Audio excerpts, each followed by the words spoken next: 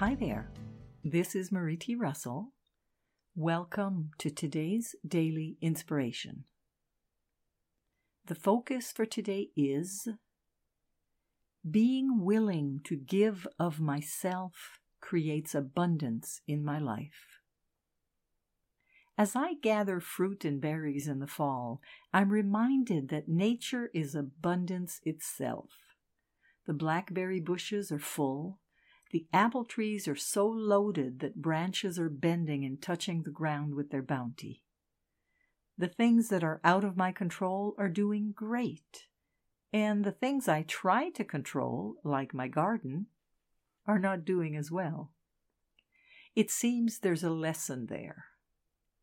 When I give up the need to control the outcome, things have a way of working out.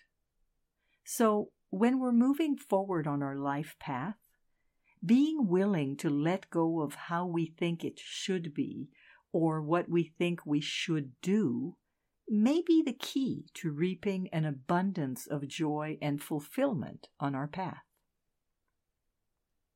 The seeds of abundance are everywhere in our life, both in nature and in our own day-to-day experiences. But when we're gearing our actions on fear, on doubts, and trying to control the outcome, we block the flow of abundance that is naturally present. However, being willing to give of ourselves abundantly, our time, our love, our compassion, our money, those are the seeds of abundance in our life. Today's focus was excerpted from the InnerSelf.com article, Don't Be So Hard on Yourself, The Seeds of Abundance by Marie T. Russell.